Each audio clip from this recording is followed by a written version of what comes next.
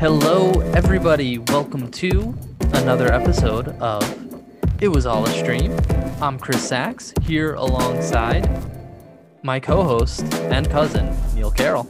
Welcome back, everybody. Another exciting week. Another exciting week. We are days away now from the premiere of WandaVision, and I feel like every time I see something new about it, I get more excited because it's been so long since we've gotten Marvel. That is true. So we are going to do something a little different to preview WandaVision coming up.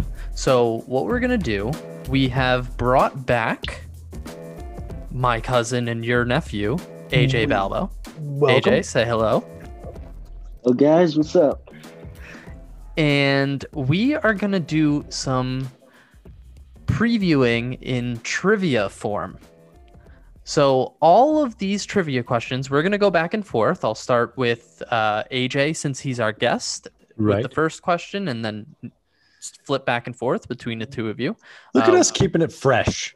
Keeping it fresh. And all of these questions are basically going to help us preview the upcoming Wanda series. So it's going to be flashbacks on MCU history. It's going to give us some insight on the comics, and then maybe some theories into what we might expect from the new episodes that are going to be coming out that haven't been revealed yet. Clever. All right. Oh, yeah. So what do we got? Starting off, just to note, there was a bit of news that the first 2 episodes of WandaVision have been confirmed to be releasing on Friday. So the premiere is going to have 2 episodes, which is awesome. True. And all the first reactions are mostly out. And most of them say that this show is different, ambitious, dark, risky, that the cast really shines, and that overall it creates a mystery that we're all going to be excited to watch unravel. Interesting. So they're hyping it up. The people who sent out their first reactions got to watch the first 3 episodes of the season. So it was all pretty positive news, but we'll have to be the judges ourselves. We're going to, obviously do our recaps each week. This will be the show taking place of Mando until we get Mando back. And we cannot wait. All right. So let's start off with some questions about Wanda Maximoff, that's Scarlet Witch, and the Vision, and their origins to start out. So AJ, First one's to you. Scarlet Witch makes her first appearance in the MCU in Avengers Age of Ultron. Wanda grows up in Sokovia with her twin brother Quicksilver. With her home in peril, the twins both join Hydra and agree to undergo experiments with Loki's scepter, which gives them their powers. In the comics, Wanda and Quicksilver are both mutants. For years, prior to being retconned in 2015, who is Quicksilver and Wanda's biological father in the comics? Is it A, Charles Xavier, B, Dr. Doom, C, Magneto, or D, Django Maximoff? It is C, Magneto. That well done. Is correct. Obviously, in the comics, Scarlet Witch and Quicksilver are mutants, and they find out that their father is Magneto in The Vision and the Scarlet Witch #4. Making me feel good with an easy one. I'm worried. We're starting. Yeah. We're gonna start off. Easy. We're gonna ease into it, and then we'll continue. Neil, #2 Yes. goes to you. Speaking of Age of Ultron, Vision is created by Bruce Banner and Tony Stark using a synthetic body of vibranium and the Mind Stone. Who created Vision in the comics? Was it A, Tony Stark, B, Dr. Doom, C, Mr. Fantastic, Reed Richards, or D, Ultron? Well, I'm good. It's a guess because I'm not sure. I'm ashamed of myself. In the comics, Vision, I feel, was created by Tony Stark. That is incorrect, unfortunately. Ultron Oh, created his own android to help him defeat the Avengers using the body of the android Human Torch from the 1940s. That's right. Human Torch was yes. originally one of the original superheroes, not part of the Fantastic Four. That's He correct. changed Vision's powers from fire to density shifting powers, but unfortunately for him, the scientist who assisted him did not remove any of the original Human Torch's memories and was implanted with a control crystal by Wonder Man to help keep Vision in check. Bonus question for you guys. This is a whoever answers first, I guess. I don't know how we're going to do this. We don't have Let's buzzers. do it. We're going to shout it Bonus out. question. Who created Ultron in the comics? Hank Pym. AJ, that is Hank Pym. correct. Hank Pym. Thank you. I let the boy have that one. From Marvel fandom, Ultron was constructed by Dr. Hank Pym of the Avengers, also known as Ant-Man. He was experimenting in high intelligence robotics. Ultron became sentient and rebelled and hypnotized Pym, brainwashing him into forgetting that he had ever existed. Yes. Then he immediately began improving on his rudimentary design, quickly upgrading himself several times from Ultron 1, 2, 3, 4, until finally Ultron 5. And that's that. Now, AJ, this is to you. Okay. The Vision anoints himself with his name in the MCU and proves himself trustworthy to the Avengers when he hands Thor his hammer, something no other Avenger could do until Cap proved himself worthy in Endgame. In the comics, who gave Vision his name?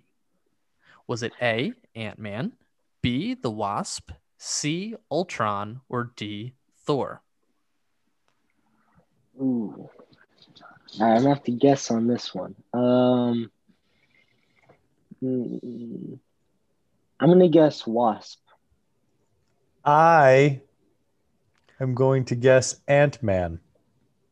AJ, you are correct. It is the Wasp. At first sight of seeing the Vision, the horrified Crusader called him an unearthly, inhuman vision. Outrageous. Okay. So AJ right now is up 2-0. I guess 3-0 for the bonus question. Bonus don't count. This is why we brought him in. This This is true. You're bringing Neil, big to you. guns for this. To me. After the events of Age of Ultron, Vision and Yes. Wanda are forced to choose sides in Captain America's Civil War. This is all true. Which hero chose Cap's side and which was on Iron Man's? Well, wait a minute now. So Wanda and Vision, they both had to choose sides. And this is in the MCU. In the We're not MCU. referring to comics. I'm trying to remember. Which one was on Cap's side and which one was on Iron Man's side? It's been a minute since I've seen it. I know that Iron Man was for following the rules. Correct. Okay. Vision was on Iron Man's side. Wanda was on Cap's. You are on the board. That's right. That is correct. Tension right. between the Avengers rose following the creation of the Sokovia Accords. You know it as did. Vision saw the equations regarding the number of threats related to their actions as the reason for them to allow oversight of their actions. So that is why he sided with Iron Man, because he saw the Avengers are now here, and with the Avengers came a bunch more threats. I side with Iron Man. Wanda, being the catalyst for the Accords due to accidentally blowing up a building, she sided with Cap to help her ensure her freedom. Yes. Staying alive, I don't like it. Staying alive. Staying alive. AJ, All right. question number Let's 5 hear it. goes to you. These two were more simple ones, so this might be a point for you. Okay. Sticking with Captain America Civil War, Which Avenger does Vision accidentally injure during the battle at the airplane hangar? That would be War Machine. That is correct. Trying to prevent Cap and Winter Soldier from escaping, Vision fires a shot from the Mind Stone, in attempt to hit Falcon, but the Falcon dodges it, resulting in War Machine being hit, his suit's systems being shut down, and him plummeting to the ground. Plummeting. He did just get injured, though. No death for War Machine. Very true. Very true. Neil. Yes. Now, this is where things are going to get hard because most of these are very comic specific. Double Jeopardy where the scores can really change. After the events of Civil War, most of Vision and Scarlet Witch's relationship takes place off screen before Thanos and the Black Order come for the Mind Stone.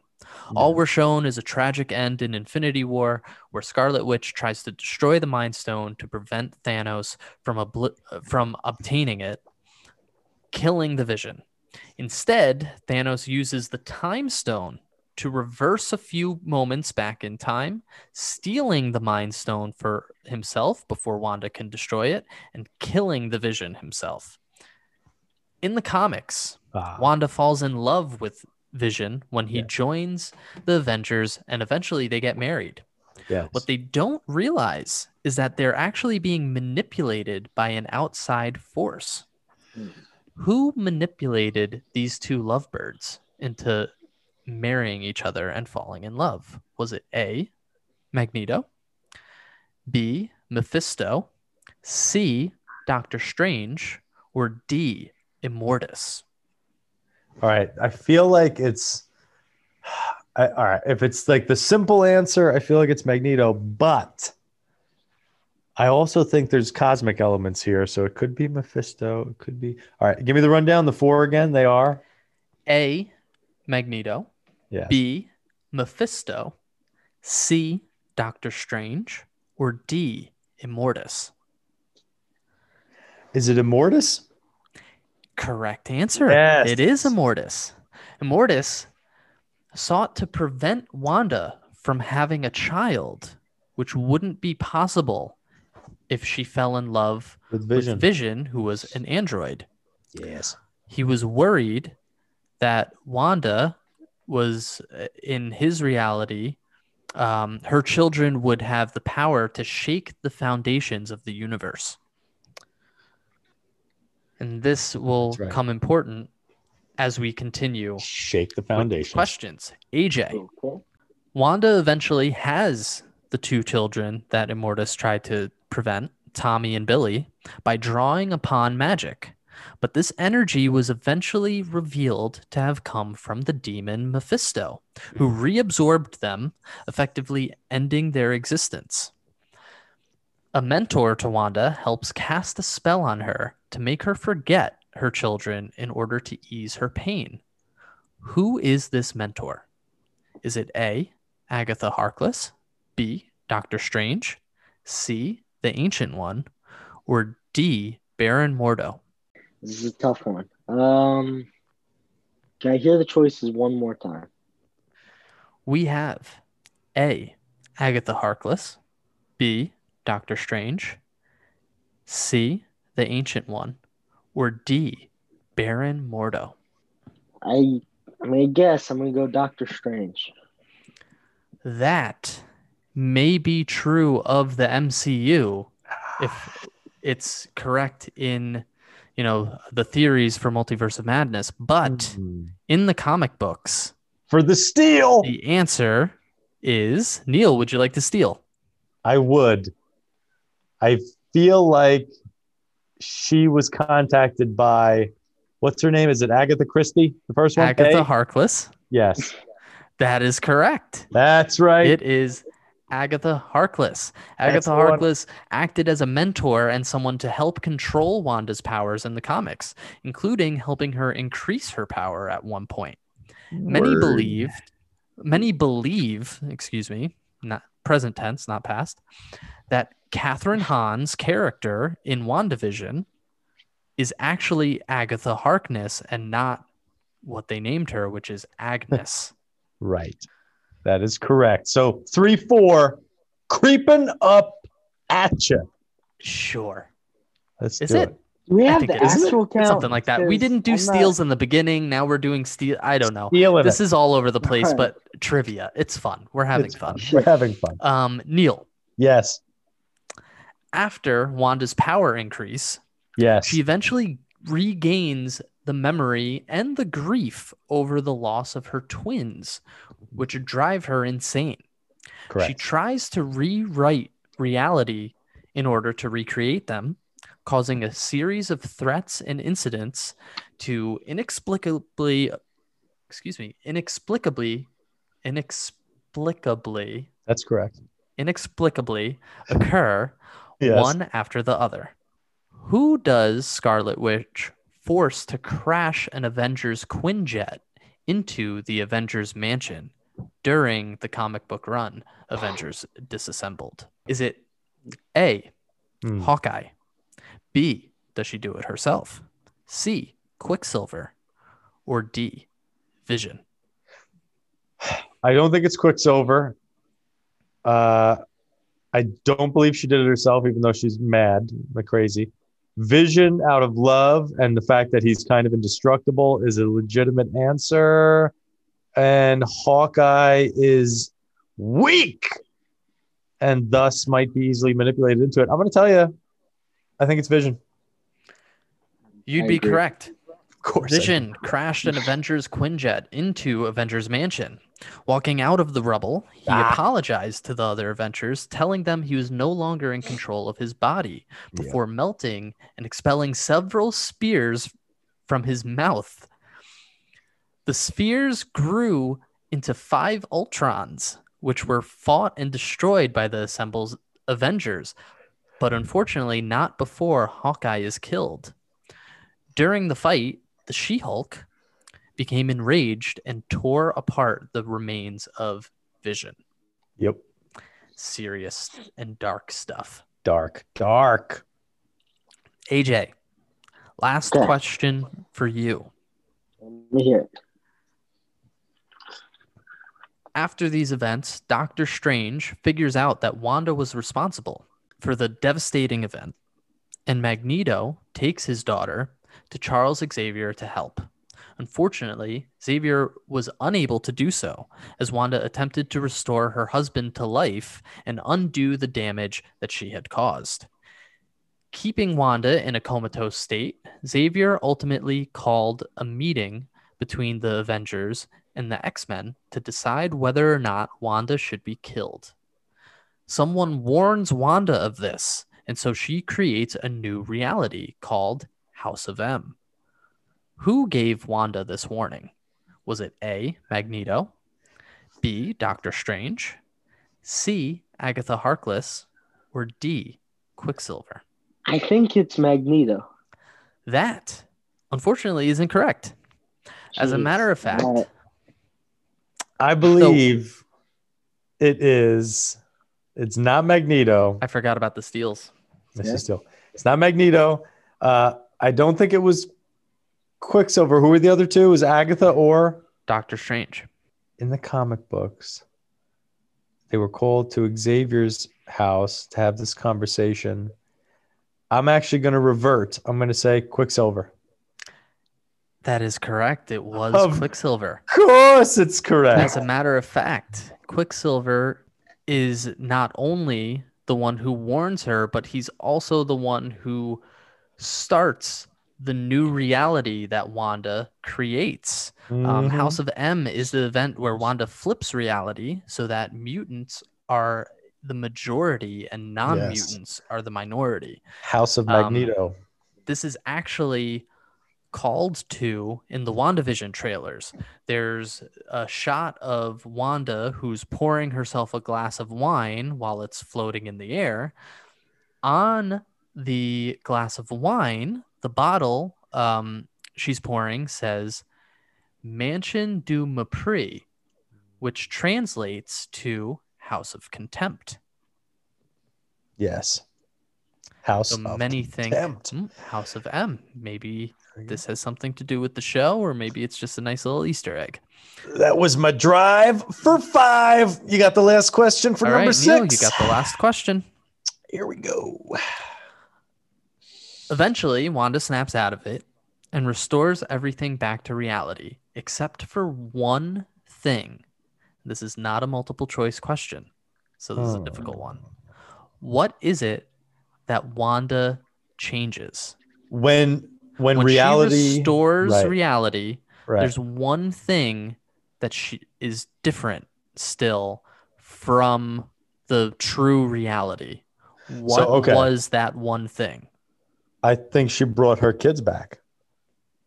That is incorrect. That's what she did for the House of M reality, but not for this new reality or the real reality. Go ahead. I'm going to try and steal. Does she eliminate the mutants? That is correct. For the steal and the tie? I don't know. We're calling it a tie. I think he looked that up. We're like soccer. So I think he looked that up. I saw a lot of shifty eye movements. In an act of revenge against Charles Xavier, Wanda utters in 3 words, "No more mutants," before she changes the world back to its original form, but added the mass depowering of 90% of the entire mutant population. Well done. We'll have to do the tally. I'll have to go back and do the tally. We're going to call it a tie. You both did very good. Bless you. I threw some hard ones in there. There were some curveballs, but it was. What did you think? I think this gave kind of a good history of Wanda and Vision's background in the MCU. It gave us a history of the comics, and maybe potentially gives us some insight onto what we're going to expect with potentially House of M being a big portion of the new MCU show. Definitely gets us ready, gets us everybody in the mood for a little WandaVision. My big question to you guys, this is not trivia, but this is an open-ended, no right or wrong answer. How much House of M do you think is actually going to be in this television show? So here's the thing. Marvel does an excellent job of building a universe, and it does an excellent job of taking deep dives and bringing them to the forefront. House of M, while a famous comic book arc, is deep dive detailed. Like, it's not your mainstream, everybody's going to read Fantastic Four. Everybody's going to read X-Men. Everybody's going to read these things. Wanda is not a fringe character, but on not necessarily your top 5 that you hear about. So that's a long way of saying I think they're going to do it, but in the first season, I don't think we're going to get a lot of it. I think they're going to build to something like that. I think we may find out that that's the world we're watching her in, but it's ever evolving. So it's not going to be exactly like House of M. It's going to be she's in a House of M like trance, if that makes sense. That's interesting. I think that Marvel is going to use this to try and bring the mutants into the MCU, because with them having the Young Avengers and them kind of cleaning the house out a little bit with some of the original guys, I think they're going to be trying to look for a way to bring in the mutants, and I think this would be an easy way to kind of bring the X-Men into the MCU. Could be. I mean, they have hinted, or not even hinted, they have said that the events of WandaVision will bleed into Doctor Strange in the Multiverse of Madness. So I wonder if whatever she's doing actually does the reverse of what it does in the comics, right? In the comics, she gets rid of the mutants. I wonder if in the MCU, she is the cause for mutants coming. Maybe, but like you said, Neil, it might eventually happen down the road. Yeah. We want to thank AJ for joining us. Thank you, sir. Yeah. And we will figure out a way to get your suggested for you feedback. Actually, you know what? Give that to us now. We still have 8 minutes. This is true. We Okay. gave AJ a suggestion to watch Lord of the Rings, the first one, The Fellowship of the Ring, Yes. and we would like to hear what he thought of it. Okay. Overall, I think it was a good movie. I mean, for being 3 hours long, it held my attention for the whole 3 hours. Did it have to be 3 hours? I don't think so. 2 hours in, I was thinking, all right, this movie must be coming to a close. I pause it for a second, and I see I still got an hour left of movie to watch. I could definitely see why people like this universe. It's very Harry Potter-y. Like, yeah, you can see how like the universe is created, and Mhm. I could see even like Universal, if they didn't do Harry Potter, having like a Lord of the Rings universe. Um, let's see, and there, I feel like you could have really cut this movie down in time. And this is the biggest complaint I have, because the introduction by itself was 8 minutes by itself. And it also was unnecessary, because later on in the movie, when Gandalf is like doing the research on the ring, he basically goes through the whole introduction again, and they use some of the same scenes that were in the introduction in that part of the movie. So I feel like you could have cut that down somehow. Another thing I didn't realize were two quotes. So you have chosen death and you shall not pass. I didn't realize those were from this movie. What? So that's another thing I noticed while watching. I honestly, God, didn't All realize. right. I hear people quote it all the time, and I Yeah. didn't know. There's also a other ton of thing memes is- from this movie. Yes. Yeah. The other thing is, I don't know who has worst shot, the little goblin things in this movie or stormtroopers, Very because they're true. like shooting arrows all over the place, and they're just as bad as stormtroopers. Well With connected. aim. Yes. What else was there? There was another problem was the scene where like they're on the steps and they're all trying to get across like it's falling apart and they're trying to get across the steps. Why they didn't throw Frodo first, I have no idea. He's like the most important part of this mission, and he's the last one to cross those steps. So it's just like little stuff like that. I mean, Interesting it's a note as good well. way. Like, I'm yelling at the screen in like a good way, but It's to drum like, up come some on. drama. Yeah, Drumming some drama. the effects were good. I liked the fight scenes. It wasn't too like herky jerky. Like you didn't get like motion sickness watching the fight scenes. My favorite fight scene were when they were in the forest fighting, because it was Mhm. kind of more of a realistic-y type fight scene. It wasn't a whole bunch of CGI like you usually see in these wizardy movies. It was like a realistic looking fight scene, which I thought was cool. What else? Oh, and the shout out to the Hobbits. They got some balls. I mean, they signed up like right away to go on the journey. Like they jump in and try That's and right. fight whatever the issue is. I feel like they deserved a They shout out do. after watching the movie. And the one last thing I had an issue with, or two more things, were the Reapers. They were unimpressive. Like the black shadowy things. Yep. They were Yes. I was unimpressed because Okay. they got rid of them with fire and like it was just so Yes. easy to get them out of the way, and I felt like they were going to be a bigger issue. Wraiths. And Ring wraiths. Yes, Wraiths. ring wraiths. Yeah, that's it. Wraith. Okay. Very good point. And the last thing I was like, oh come on, was when Weaving's character was up like at the volcano with the soldier from the beginning, Yes. and he lets him just walk out with the ring. Yes. I mean, you're an elf and this guy is just a human. You let him leave This is with Buddy. the ring. Yeah, I mean, yes, how do you true. explain if he comes back without the king? Yeah. Oh, where'd the king go? He'll be back around. We'll be back, maybe. I think that's interesting. Maybe. Your analysis, and we have Yeah. a few minutes left.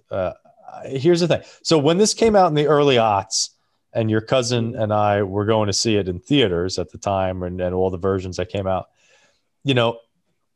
and I'm not a sword and sorcery guy. I'm a sci-fi. I'm a space guy. I'm a Star Wars geek. That's my nerddom. But and it's yours as well. But I respected the effects at the time when you were watching it on your home TV, which is not a smart TV, but a modern flat screen, etc. It held up for the most part. I mean, CGI is CGI. Like, yeah, I feel like some of that's just you're gonna get it either way. But that's why I really like the fight scene in the forest, because there really wasn't any effects. They were just it was well choreographed, and it was just a fight scene. That's why I thought that was one of the coolest parts. That actually is a nice segue, because if you enjoyed the battle in the forest, you are going to love the Battle of Helm's Deep. That is a fact. Which is the longest battle scene in movie history. And it appears in Lord of the Rings, The Two Towers, which is our suggestion for you. So enjoy that. Why are you doing this to me? I mean, it's legitimately like you're gonna love it. It's a 40-minute long battle scene, and it is legitimately amazing. It really is. It's like that 40 minutes alone it's a masterpiece. I'm sure I'll enjoy it, and I felt like I accomplished something after sitting through 3 hours of a movie. But why does it have to be a 3-hour long movie? I mean, I like the movie. It's perfection. That's what it is. That's why they got to make it perfect. All right, Not we are like and 10 seconds from out of time. AJ, thank you again. Always a pleasure. All right, let's get into some rollin' or trollin'. Rollin'. Neil. Yes. We just talked all about the MCU and the possibility of mutants being brought into it. The closest thing we have to that is now this announcement from today. Kevin Feige has confirmed that Deadpool 3 will be rated R and it will be a part of the MCU. So this is interesting on two levels. One, Deadpool is the not so secret, dirty little secret that the MCU didn't know how to deal with. They didn't know how to incorporate its success. I like that they're finding a way. All right. So they had the cameo in the second one of, I think it was McAvoy and all them. Actually, it might have even been Patrick Stewart, but had like a cameo of like they were ignoring him in the mansion. So that was a fun thing. They've also worked in Negasonic Teenage Warhead and the real comic version of I'm going to say Iron Man, but that's wrong. Why can't I think of it? Colossus. Like that version, the way he looks in the comics for the most part and his Russianness and all that. So I like this. This could be an interesting way to go. And I think I'm rolling with it because I want to see mutants, but I want to see them in their comic book form. Like we've aged out of the early 2000s where we had to put everybody in black because we thought it was cool. I like let's lean into uniforms, making them look like the comic books. And I think that's a perfect place to start because it's fun. Yeah, I'm definitely rolling with it too because I loved those first two movies. And the fans have been calling for it. They want Deadpool in its current form. Yep. And Marvel is coming through despite being a Disney property and everything like that. They're everything changed once they bought Fox and FX and all of that stuff. So they got to go beyond just stuff for children. And Deadpool is one of those things. So I think it's awesome. I think it's going to be interesting.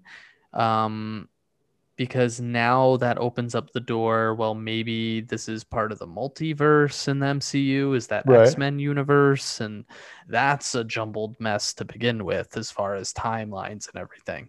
Yeah. But maybe Wolverine exists. Hugh Jackman's Wolverine exists. That's There's yes. 2 different Charles Xaviers. There's Halle Berry's Storm. There's a bunch of new stuff, iconic X-Men movies that are potentially going to be folded into the MCU, and maybe that's how they get their intro. We kind of talked about if Wanda's going to be the one to do that. Well, still a possibility, but now you're bringing in a whole bunch of characters and maybe not changing things as much as we thought with the X-Men, which is not so terrible.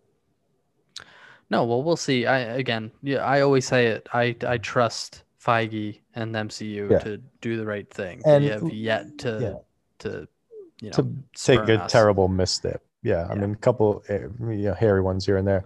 But like you just said, Disney was sticking with the R. The days of, or at least I feel the days of like, how dare Disney put something like this out or connect itself with something are gone. Like, Disney has Disney, and then they have their satellite company that they put out content.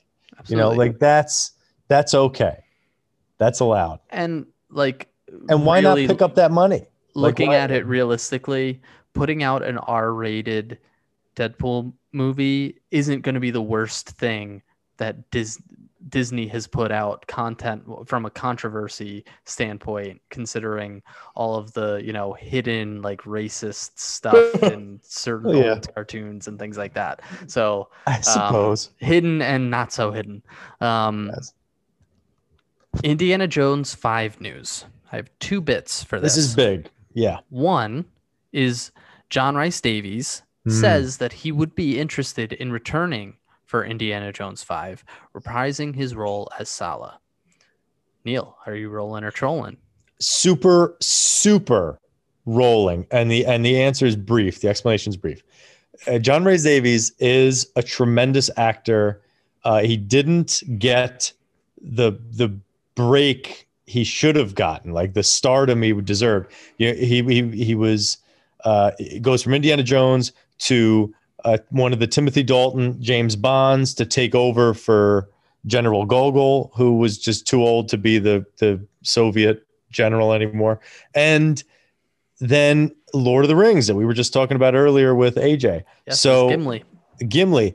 And while he was a main character in that, he was just enough of a sidekick that everything he did was perfect. It didn't get old. It didn't get tired. He was adding something to the proceedings. I love him in that type of role, and that's obviously what he would be in this. It was a misstep, I think, to cast what's his name, Mr. French from The Departed, in Indiana Jones 4, like his English sidekick that kind of turned, was a double agent, etc.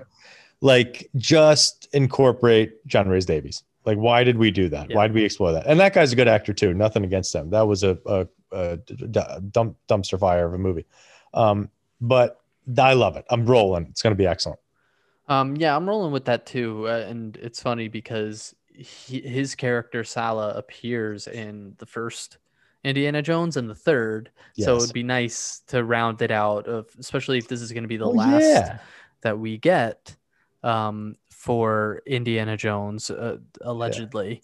It would be nice for him to be involved in some way. Close the circle. But that may not be the case. Ruh-roh. Last month, we had from producer of Indiana Jones 5, Frank Marshall. He said to Den of Geek, we are working on the script. There will only be one Indiana Jones, and that's Harrison Ford. Now, apparently, that might just be a smokescreen for Chris Pratt's takeover. Apparently, according to Daniel Rickman and comicbook.com, Lucasfilm is looking at Pratt to play a younger version of the character. He also claims that Indiana Jones 5 is planning to set up multiple spin-off films as well as a Disney Plus Right. series and animated show. While Rittman has given good information in the past, we are certainly surprised to see these Pratt rumors resurface after they were supposedly previously debunked. Right. So, Neil, Yeah. are you rolling or trolling with the possibility of Chris Pratt taking over from Harrison Ford? There's a few things to unpack there. Let me just work backwards briefly. That's fair. So there's animated series plus live action Disney Plus series plus movies. Here's the thing. This lends itself to an animated series. It makes sense. And I think they can do it real well. And especially characters like Sala and all that, it makes sense. 2, Disney Plus movies. So I think it's just general movies. So they're going to do Disney Plus series. Right. Disney Plus series. I don't know that it lends itself to spinoffs. Like, we're not going to follow Karen Allen in her Ravenwood movie. We're just, no one cares. We're not. I'm boycotting LaBeouf. I'm not going to follow anything that Shia LaBeouf He's not coming back. is doing. He's not coming back. He's not coming back. Harrison Ford is like done. He's also done being polite to anyone ever he hasn't again. really been polite for a while now. He has been polite for a while, but like, it's done now. He's just like, it's over now. So he's not doing it, which leaves, unless they're introducing something new, it leaves like maybe Sala, which just for fun, I might watch one of those movies. The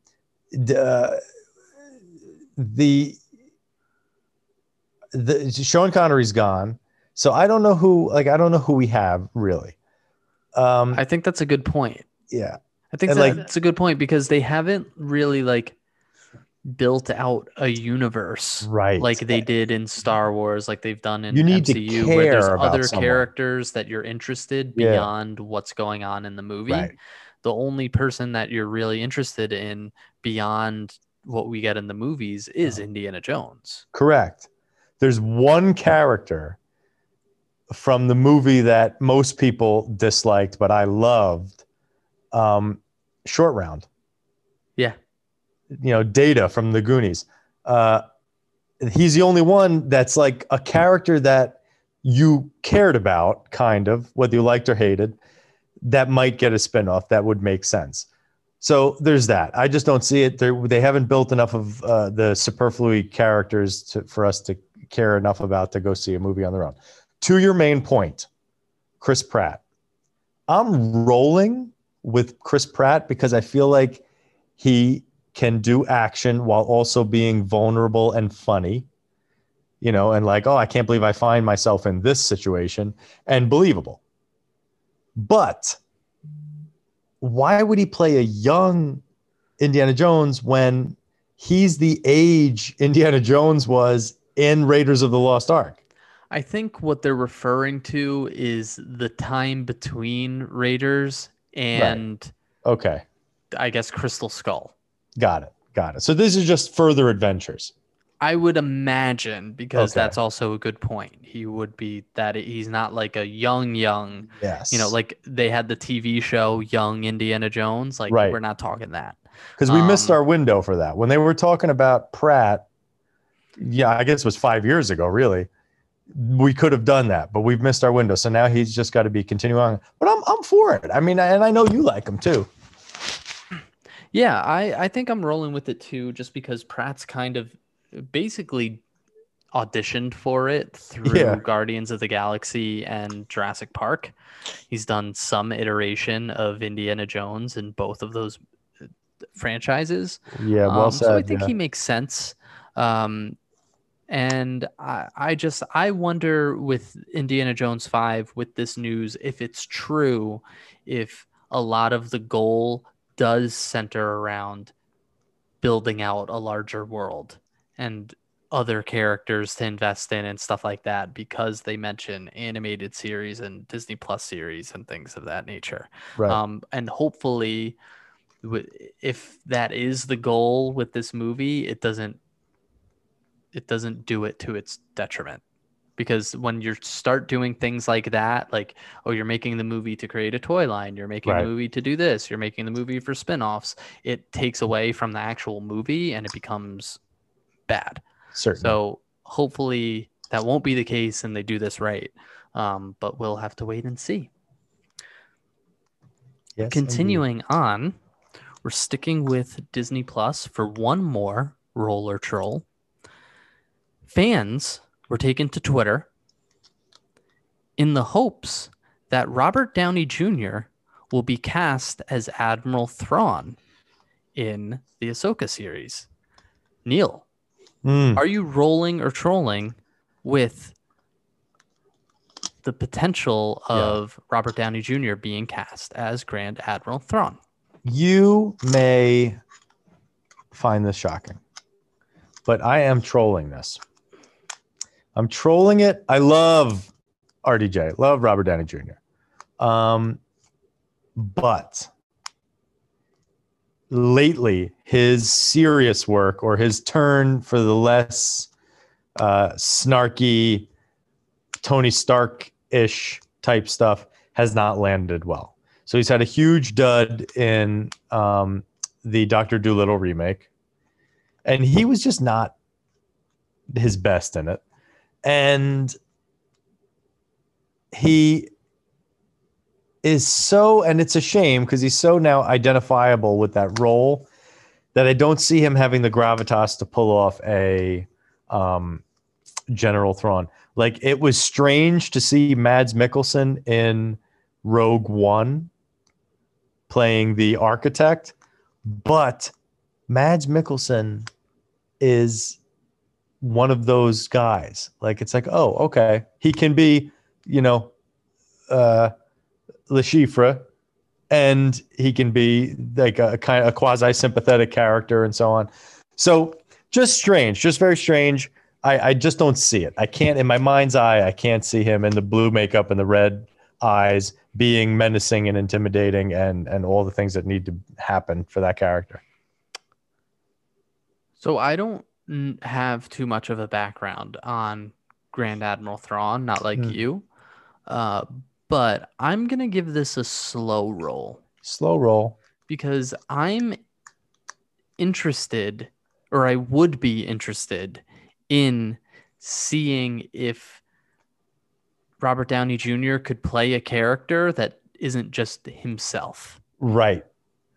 And he's never, at least maybe in his early work, he been a while, which I haven't seen much of, but he hasn't really played a villain in anything in the last decade, at least. Correct. And I'd be interested in seeing that. I know he's a great actor, but now a lot of his most recent roles have been him just playing a part of his personality. I would love to see him really go beyond that and be a villain. I hear you. I want to be wrong. Like, I want to be wrong. I want him to be, I root for him. But I just, at the moment, I'm just not, I can't find it. I can't see it. I'll keep looking, but I can't see it. Totally fair. Onwards. Yes. To DC. Warner Brothers has submitted Wonder Woman 1984 for consideration in all categories at the Oscars. Let's just stop. Best Picture. Let's just not even finish the sentence. Rolling or trolling, Neil? Trolling and writing angry letters. Trolling and writing angry letters. How dare they submit this for Oscar plural, pluracy? How dare they? It is the shame of this nation to have produced such a subpar sequel to Wonder Woman. I am. It's a travesty. It's travesty. A part of me is proud of them for shooting their shot, but the rest of me is hard trolling. Hard trolling. We could just move on. Campaigning against it. We have, of course, more Ray Fisher news Ooh. with the DCU. So, Ray Fisher, as you know, plays Cyborg Yes. from Justice League. And this, from an article last week from The Wrap, detailed the WB writing out Ray Fisher's Cyborg from the upcoming Flash movie.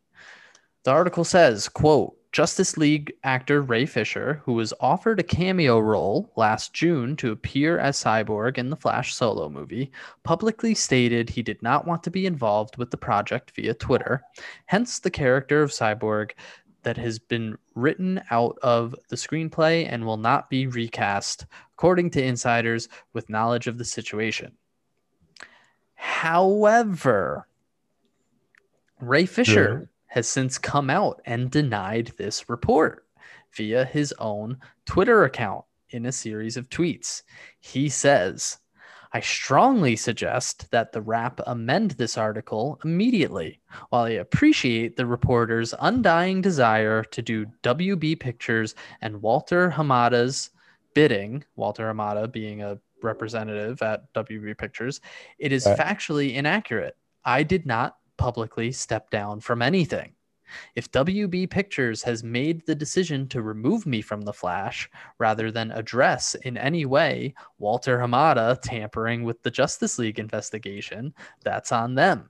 The idea of removing the role rather than recasting it is only being used to try to avoid public backlash. He had more to say. Wow. WB Pictures' PR team has struggled to regain control of the narrative ever since they failed to bury me and the Justice League investigation with their September 4th hit piece, which was unsurprisingly written by the same reporter. The fact is, the Justice League investigation led to Warner Media and its affiliates parting ways with Joss Whedon. Jeff Johns will be following suit. Had Walter Hamada gotten his way, none of that would have been possible, and the cycle of abuse would have continued. Wow. Oh, yeah. He went off. I guess I'm rolling for justice, but that's fair. Like, there's, again, a lot to unpack. I can't go into all of it. Let's just talk about, let's keep it light as we can while honoring the traumatic experience going on over there. Let's talk character of Cyborg, actor, and upcoming film. So character of Cyborg is good. Like in the comic books and the cartoons, when it needs to be where it needs to be, it's doing a lot. That character is doing a lot. It's the intelligence is both, quasi artificial intelligence, but also the intelligence of the body that it's attached to. And it's a smart character, traditionally an African-American character. It is a valued and vital member of the Justice League for his abilities in all forms. And over the years, as with most characters, they tend to add as needed as times change and so on, add powers, that is. So it's good character. I want to see good things for this character. The actor, I had no problem with the gentleman in question in his performance as Cyborg. The film was terrible, and I feel like all those actors, would given better material, given better writing, given better tools, would have done a better job. Some of those actors could go. He was not on my list of people we could do without in that film. I don't know about you.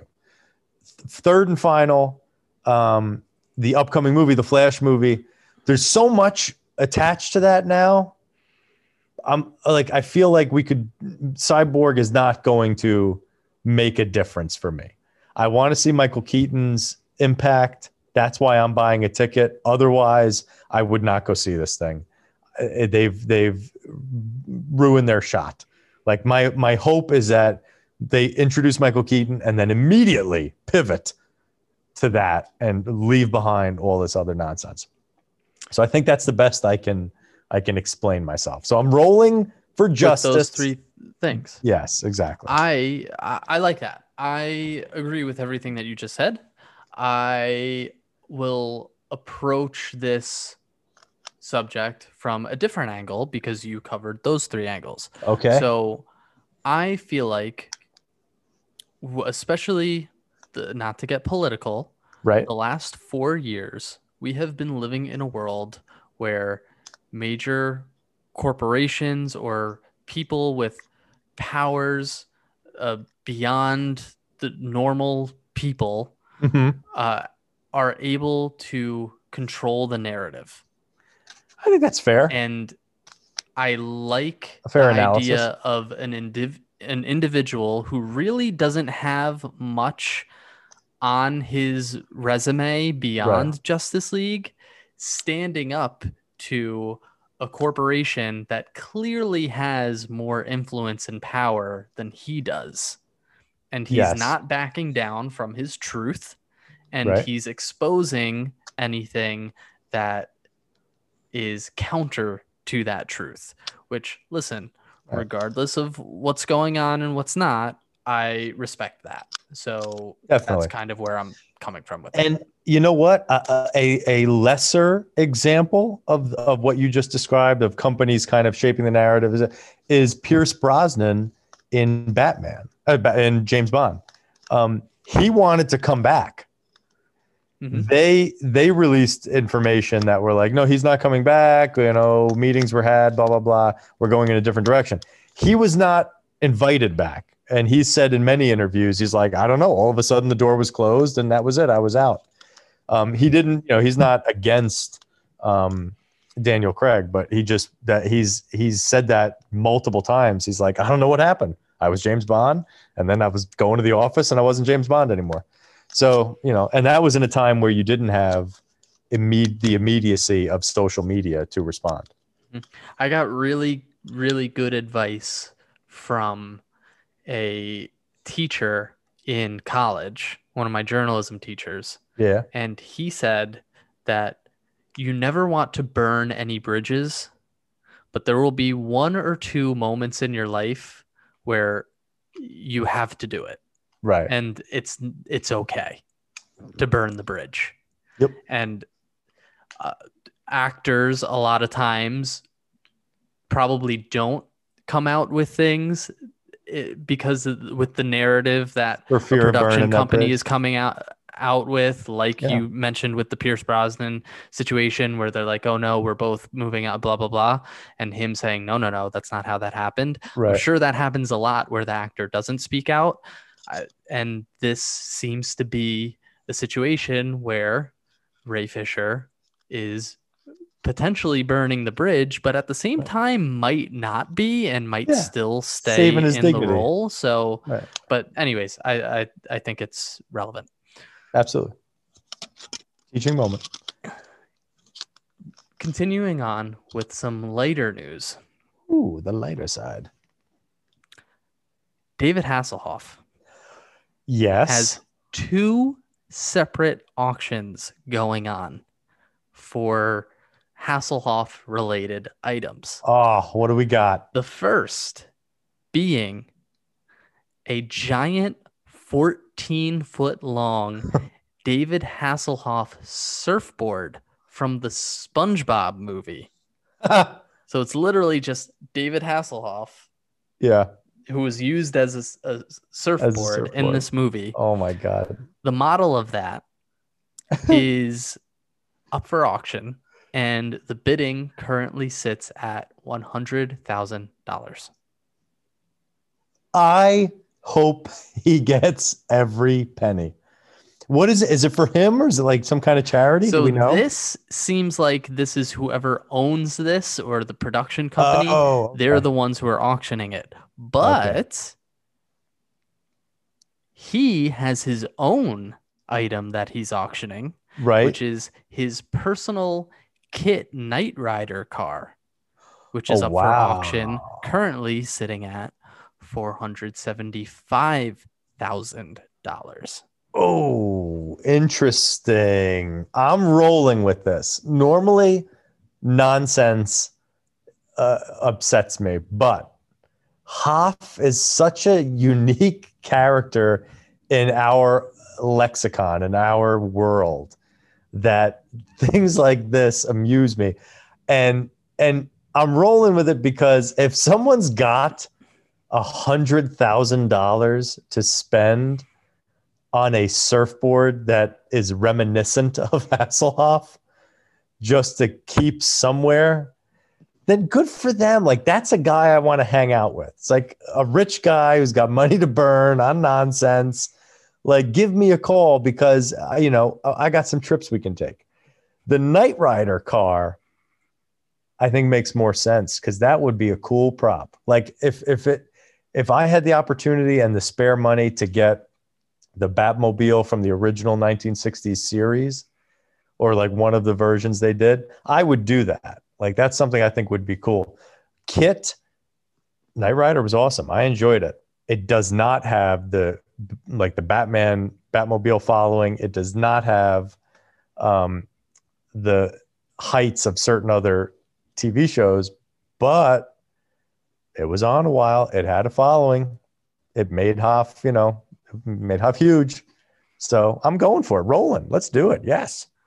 Yeah, I am rolling with the giant David Hasselhoff surfboard because it's humorous. Right. And I am rolling with the Knight Rider car because, that's definitely someone's dream car and they'd want to have it. And so why not? Like you said, I think the Batmobile for you is kind of like a dream car. For me, it's the Aston Martin from James Bond. Sure. That's always been my favorite. Yeah. So yeah, if I had tons of money, I would totally be snatching that up. All right, well, that's going to do it for us for rolling or trolling. Let's get into our suggestions from last week. Neil, you suggested to me Mr. Right. I did. I suggested to you a movie called Sound of Metal. Yes. Which do you want to start with? I think let's start with Mr. Right. I'm curious your opinions. Okay, Mr. Right. Fun movie. Starring Sam Rockwell. Starring Anna Kendrick. It had Tim Roth in there, which I was surprised by. I didn't realize he was in it. Right. It had the RZA. Indeed. From Wu-Tang Clan. He makes an appearance. Plays a fun character. I thought it was a fun movie. It was all over the place. Yeah. But like all over the place. But it was fun. Sam Rockwell's great. It's kind of like, again, like as far as its narrative structure goes, not very strong. No, correct. Essentially, and I'm just pulling it up. Essentially, Sam Rockwell's character, Stockholm Syndrome's Anna Kendrick's character, into falling in love with him. Yeah. And she just so happens to have the same superpower as him for being really good at killing people. Indeed. So that was a choice, to say the least. I don't know. It was a choice about that choice, but it was a choice. Red nose. I feel like this movie could have been something different, but I think they were trying very hard to avoid because we've gotten movies kind of like this where it's a rom-com, but it's an action spy movie. Yes. Like we've gotten that with Mr. and Mrs. Smith. We've gotten it with The Spy Who Dumped Me. Like we've gotten it with those different movies. We've gotten it with Spy with Melissa McCarthy. Mm-hmm. So I think they were trying to do something different. I think the whole them just basically having a superpower and being really good, natural, it was an that didn't really fit for okay. me with Anna Kendrick's character. Right. I thought it would have kind of been cooler for her to not be like that and just like randomly gifted with being able to catch knives, like that kind of came out of left field. There was no rhyme or reason for it.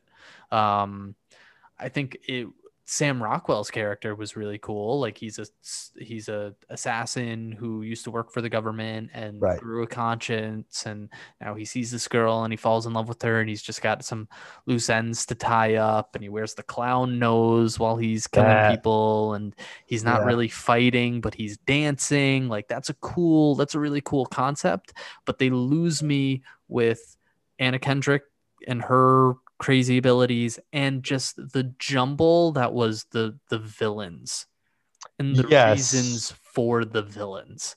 Yeah, their motivations, I agree, were a little were weird. Ridiculous. But I mean, he's always good. He was a dancer himself, so he always has a dance move in his movies.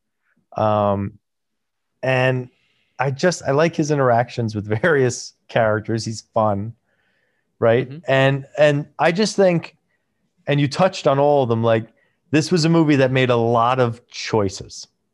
Yes, it did. We're going to make a choice for a clown nose. We're going to make a choice for, like Krav Maga, but dance version. We're going to make a choice for, the special abilities thing. But, so it was suggested for you. Was it a movie that you felt like, where did my hour and a half go? Or no, it's one of those where I might have randomly stumbled on it on Netflix and wasted an hour and a half watching it, and that would have been fine. It definitely felt like it felt like it was a B movie. You know what I mean? It wasn't like a wide release, go to theaters. Like back in the day when there used to be straight to DVD releases, that's what this movie would have been. Which there's a place for movies like that. There absolutely is. They're not meant to be crazy, like insightful or anything like that. They're just like pure entertainment. They're like guys' versions of like a Hallmark movie. You know what I mean? Yes. So like I'm good with it. This was also a time when they were trying to give Anna Kendrick a career outside of Pitch Perfect. Yeah. Now she just does singing. Yeah. Things. She goes legitimately insane in this movie too. Oh yes. Like her character. Oh sure. And it's like out of nowhere. She's certifiable insane in this movie. Yep. And legitimately, like it's Stockholm syndrome that she has. Oh yeah, it's not good at all. No. I mean, but I enjoyed watching her. I was like, Anna Kendrick's doing a good job. She does a good job, being but like crazy the character makes literally no sense. Correct. There's no foundation for her to be that much of a psycho. That much of a crazy person. Oh my goodness. Well, sir, you gave me Sound of Metal circa 2019. It is exactly 2 hours. And I'm going to tell you, I sat down to watch this movie with the preconceived notion that I was not going to like it. Okay. Because I was just like, all right, interesting. Concept is very interesting. And I maintain that opinion after seeing it. Very, very interesting concept for a film. Musician losing his hearing. How do we cope? How do we deal? Basically you're losing your livelihood. Simple, but very focused on the character, not so much the plot. Well said. Absolutely. Then the first like 4 minutes, I was like, I'm out. This is not, it's The Rock. I'm not liking whatever song it is they're doing. He's like, he's a rock and roll. He's a metal. They're guy. very like, metal, shouty, screamy, emo music. And I'm like, nah, no. But then it hooked me. And I was finding it not a chore. I was finding it like, okay, interesting. Okay, where does this go? How is that happening? The two characters, and I made some notes here because I want to get there. So Riz Ahmed, who's Ruben, the main character, and his girlfriend, Olivia Cook, or Cook, however you want to say it, utterly watchable. Like, really, they have a charisma that you're born with. Like they're not movie stars. I wouldn't say they're movie stars, but they're watchable. They have a charisma. He takes you on an emotional journey that is tremendous. He goes to this like essentially rehab center, but for deaf people. Like it's not a drug rehab. It's a deaf community, but they have a group therapy session. They have, everybody has chores to do. Everybody's got a thing to accomplish. And I got to highlight Paul Raci, who is, who plays Joe, the head of this deaf community. He is perfect. He's not a famous actor, no offense to Paul Raci, not a famous actor, has been in things, but is pitch perfect and is another one of those people that is watchable. I believe that he's this character. And I did, because when I watch these movies, I love to read the trivia and read up on some people that I'm interested in. He was actually born and raised by deaf parents. So he has those skills and it shows. It was second nature. He was not acting. And that's the best thing when you can't tell that someone's acting. Right. And I believe that outside of the two main characters, the rest of the cast, for the most part, were deaf actors. So like you had the one guy, I know, Shaheem. Yes. The black guy with the long hair. He's actually deaf and he's a professional dancer. And he's able to dance by feeling like the vibrations of the music, but he can't actually hear it, which is pretty cool. He does it. I saw a video clip of him and he was talking about how he has to listen to the song repeatedly over and over again. But by listen, you mean feel the song. Right. And he memorizes the lyrics to all the songs. And that's how he kind of figures out puts it together in his head. Move when. That's cool. Like that. It's really cool. Yeah. That's cool. And I'll tell you something. The fact that you say that, it kind of shows. Like I in those group sessions that they were having and all that stuff, it shows. And like to close it out, I'll comment on a few things that really stuck with me.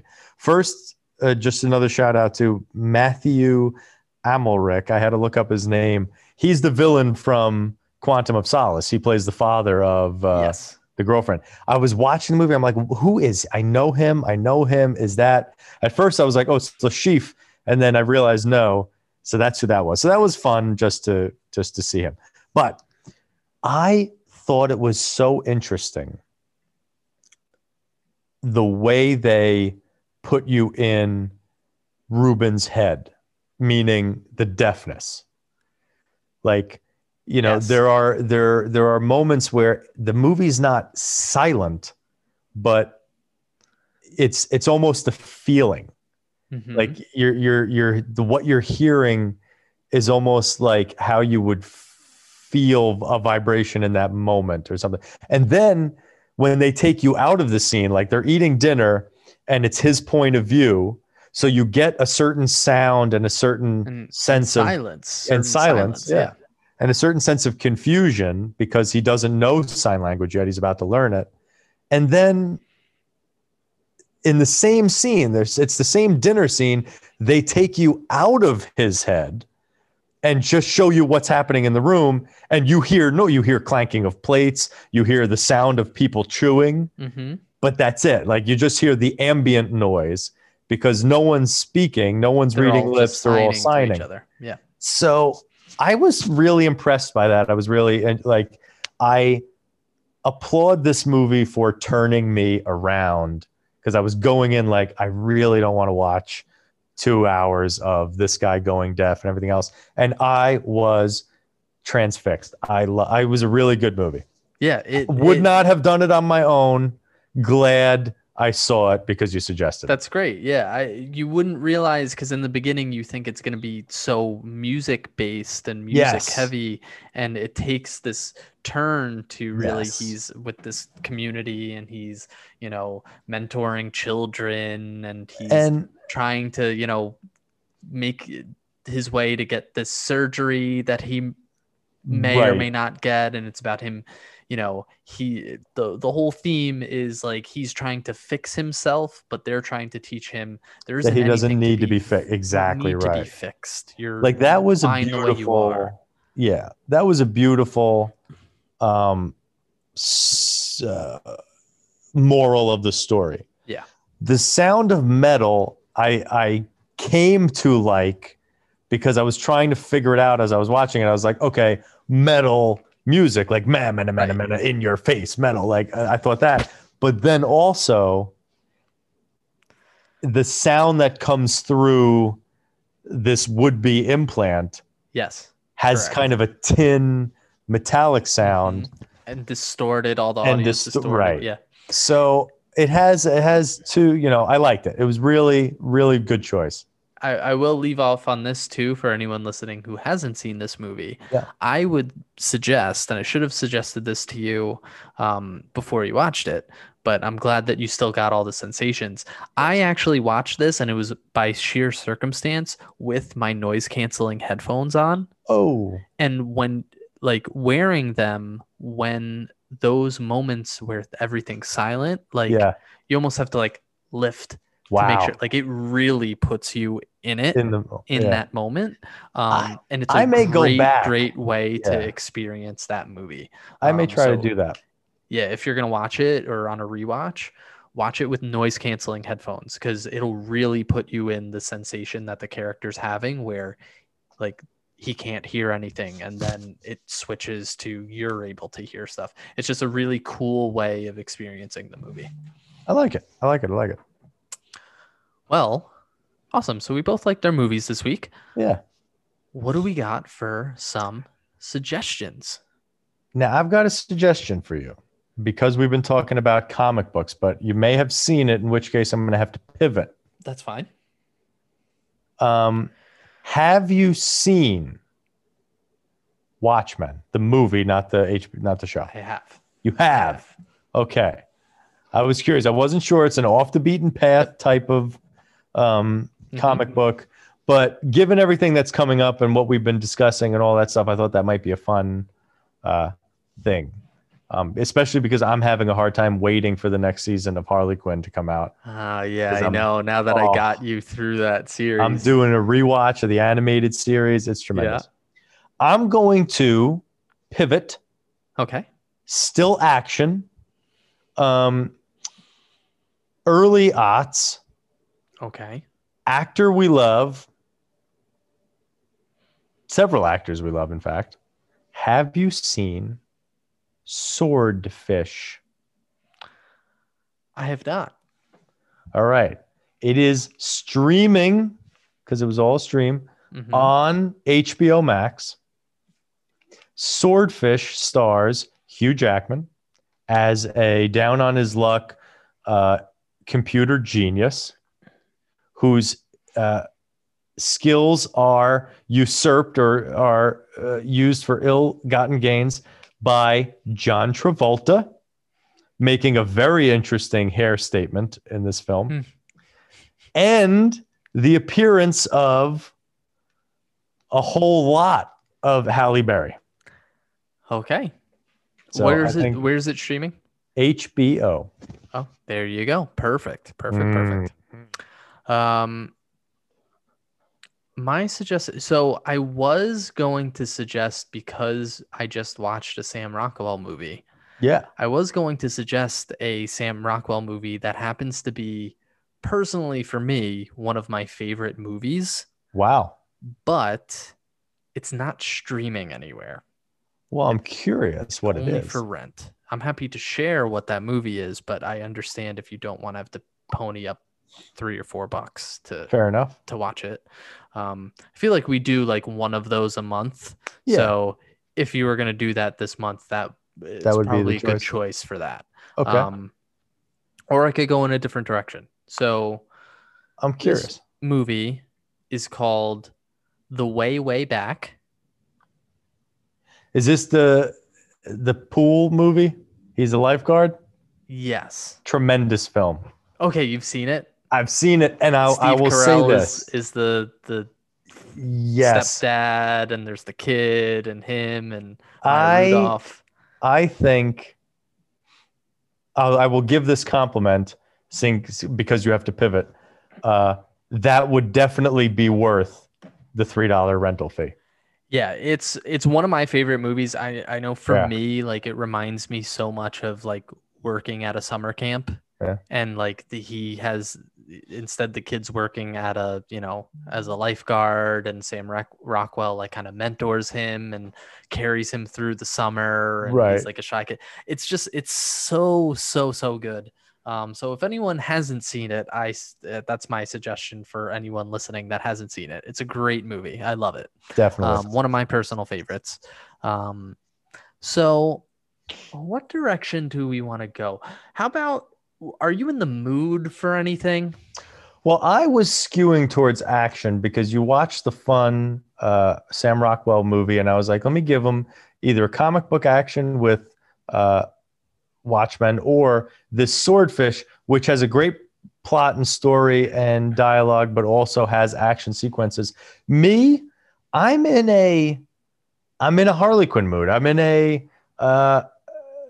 Batman mood. I'm in like an action fun comic book movie feel.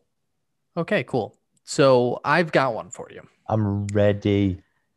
This movie came out last year. I don't know if you saw it. Hopefully you haven't. Came out last year. It is actually based off of a comic book, but not any of the DC or Marvel superheroes. It's kind of like an indie comic. It is a Netflix film. It stars Charlize Theron. Okay. It is called The Old Guard. I have not seen this. Heard of it, not seen it. Very fun and enjoyable movie. Action all around. It's really good, and I don't even know if I want to give anything away of what it's about. Right. I don't want to spoil anything, but trust me when I say it's good. You'll enjoy it. All right, I'm in. I'm definitely in. Charlize, where is it streaming, if anywhere? Netflix. It's a Netflix glorious. original. A Netflix original? That's right. I'm in. I like it. All awesome. Right. Old Guard. So you are going to watch The Old Guard. I am going to watch Swordfish. Yes. Next week, we will be we will be recapping the first 2 episodes of WandaVision, which I am pumped for. We are getting the MCU back. Getting it back. I'm ready. So that's what we'll be doing next week. We'll obviously have some rolling or trolling. We'll talk about our suggested for yous, but our main focus is going to be those first 2 episodes of WandaVision. Please, if you are just joining us for the first time, or if you've listened to us in the past, we appreciate you. Please, if you don't mind, if you like what you're hearing, subscribe to the podcast, leave a nice review. That would be great wherever it is you're listening. You can hear us on any podcast platform, and in addition, you can listen to us on Neil's awesome website, gluedtothescreen.com. That's glued the number 2 thescreen.com. Word. And with that, Neil, what do you have to say to the people? Stream on, everybody.